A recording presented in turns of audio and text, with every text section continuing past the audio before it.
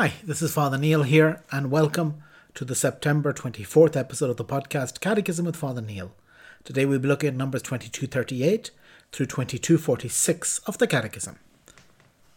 The duties of citizens. 2238. Those subject to authority should regard those in authority as representatives of God, who has made them stewards of his gifts. Be subject for the Lord's sake to every human institution. Live as free men, yet without using your freedom as a pretext for evil, but live as servants of God. This loyal collaboration includes the right, and at times the duty, to voice their just criticisms of that which seems harmful to the dignity of persons and the good of the community. 2239. It is the duty of citizens to contribute, along with civil authorities, to the good of society in a spirit of truth, justice, solidarity and freedom. The love and service of one's country follow from the duty and gratitude and belong to the order of charity. Submission to legitimate authorities and service of the common good require citizens to fulfill their roles in the life of the political community. 2240. Submission to authority and co-responsibility for the common good make it morally obligatory to pay taxes, to exercise the right to vote, and to defend one's country. Pay to all of them their dues, taxes to whom taxes are due, revenue to whom revenue is due, respect to whom respect is due, honour to whom honour is due. Christians reside in their own nation, but reside as aliens. They participate in all things as citizens, and endure all things as foreigners. They obey the established laws, and the way of life surpasses the laws. So noble is the position which God has assigned to them that they are not allowed to desert it. The Apostle exhorts us to offer prayers and thanksgiving for kings and all who exercise authority, that we may lead a quiet and peaceable life, godly and respectful in every way. 2241. The most prosperous nations are obliged, to the extent that they are able, to welcome the foreigner in search of the security and the means of livelihood, which he cannot find in his country of origin. Public authorities should see to it that the natural right is respected that places a guest under the protection of those who receive him. Political authorities, for the sake of the common good, for which they are responsible, may make the exercise of the right to emigrate subject to various judicial conditions, especially with regard to the immigrants' duties towards their country of adoption. Immigrants are obliged to respect with gratitude the material and spiritual heritage of the country that receives them, and to obey its laws and assist in carrying civic burdens. 2242. The citizen is obliged in conscience not to follow the directives of civil authorities when they are contrary to the demands of the moral order, to the fundamental rights of persons or the teachings of the gospel. Refusing obedience to civil authorities when their demands are contrary to those of an upright conscience finds its justification in the distinction between serving God and serving the political community. Render therefore to Caesar the things that are Caesar's, and to God the things that are God's. We must obey God rather than men. When citizens are under the oppression of a public authority which oversteps its competence, they should still not refuse to give or to do what is objectively demanded on them by the common good, but it is legitimate for them to defend their own rights and those of their fellow citizens against the abuse of this authority within the limits of the natural law and the law of the gospel. 2243. Armed resistance to oppression by political authority is not legitimate unless the following conditions are met. 1. There is a certain grave and prolonged violation of fundamental rights. 2. All other means of redress have been exhausted. 3. Such resistance will not provoke worse disorders. 4. There is well-founded hope of success. And 5. It is impossible reasonably to foresee any better solution. The political community and the church. 2244. Every institution is inspired, at least implicitly, by a vision of man and his destiny, from which it derives its point of reference for the judgment, its hierarchy of goods, its lines of conduct. Many societies have formed their institutions in the recognition of a certain preeminence of man over things. Only the divinely revealed religion has clearly recognized man's origins and destiny in God, the Creator and the Redeemer. The Church invites political authorities to measure their judgments and decisions against this inspired truth about God and man. Societies do not recognizing this vision or rejecting it in the name of their independence from God are brought to seek their criteria and goal in themselves or to borrow them from some ideology, since they do not admit that one can defend an objective criterion of good and evil. They arrogate to themselves an explicit or implicit totalitarian power over man and his destiny, as history shows. 2245. The Church, because of her commission and competence, is not to be confused in any way with the political community. She is both the sign and the safeguard of the transcendent character of the human person. The Church respects and encourages the political freedom and responsibility of its citizen. 2246. It is part of the Church's mission to pass moral judgments, even in matters related to politics, whenever the fundamental rights of man or the salvation of souls requires it. This means the only means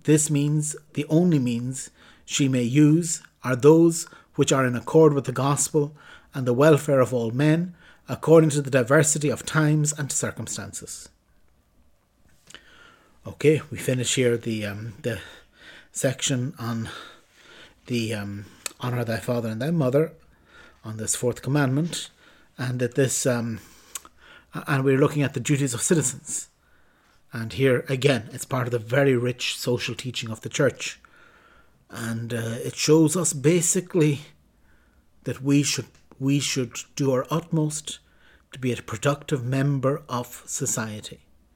If that society is outwardly Christian, fantastic, but even if it's not, that it's not about withdrawing totally from society, or founding a new society, but to be productive members of our own society as we are, to help our own nation, to help our own town, to help our own country, to help where we are, where God has put you.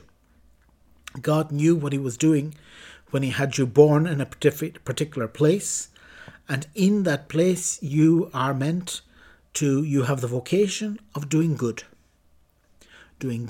to those around you, not just to other Christians, not just to your family, but to do good to all. And this is what the Christian is. There's this very famous letter of Diognetus that it quotes here, although it didn't have the quote, that to say that the Christian is as the soul to the body. So the Christian is to the world. The Christian is to society, that we are expected to pay our taxes, to obey the rules, unless in the very strict circumstances, if there's something that's against against what's right and wrong, against our belief, but especially our belief in what is right and wrong.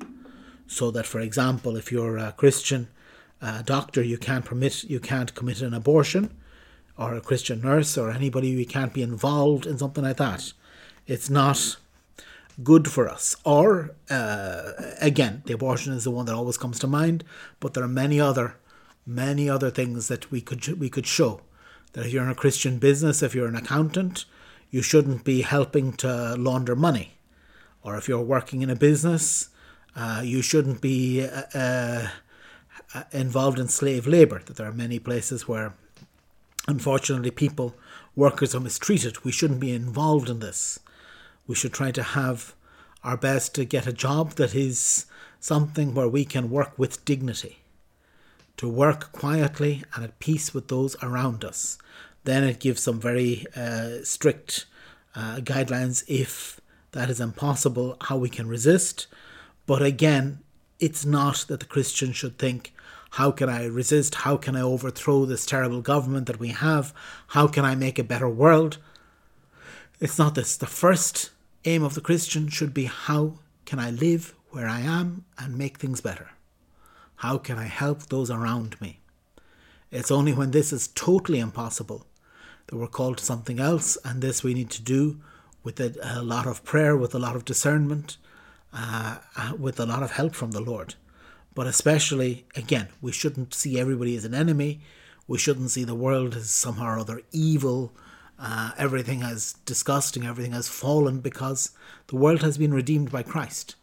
It's true, concupiscence and sin remain until Christ comes back again in glory, but in the meantime, we're expected to be where we are, to be good members of society, to help those around us, to live well, and by living well in this life, to prepare ourselves for the life to come, to prepare ourselves for heaven. So this is what the Christian are meant to do, to lead the way to heaven, for those around them to live well so that you can find heaven, and that by your example, by your prayers, by your help, those around you can also find heaven. So we finish today with the in brief section. 22:47, honour your father and your mother. 22:48, according to the fourth commandment, God has willed that, after him, we should honour our parents and those whom he has vested with authority for our good. 22:49, the conjugal community is established upon the covenant and consent of the spouses. Marriage and family are ordained to the good of the spouses, to the procreation and education of the children. 22:50, the well-being of the individual person and of both human and Christian society is closely bound up with the healthy state of conjugal and family life. 22:51, children owe their parents respect, gratitude, just obedience and assistance. Filial respect fosters harmony of the family life. 22:52, parents have the first responsibility for the education of their children in the faith, prayer and all the virtues. They have the duty to provide, as far as possible, for the physical and spiritual needs of their children. 22:53, parents should respect and encourage their children's vocations. They should remember and teach that the first calling of the Christian is to follow Jesus. 22:54, public authority is obliged to respect the fundamental rights of the human person and the conditions for the exercise of his freedom. 22:55, it is the duty of citizens to work with civil authority for building up society in a spirit of truth, justice, solidarity and freedom.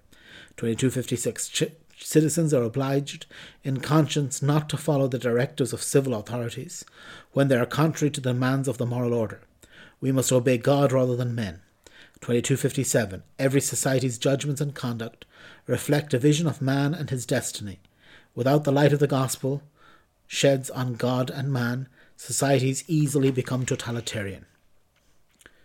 Very well, so we'll continue tomorrow, and tomorrow we'll be looking at 22:58 through 22:62. God bless.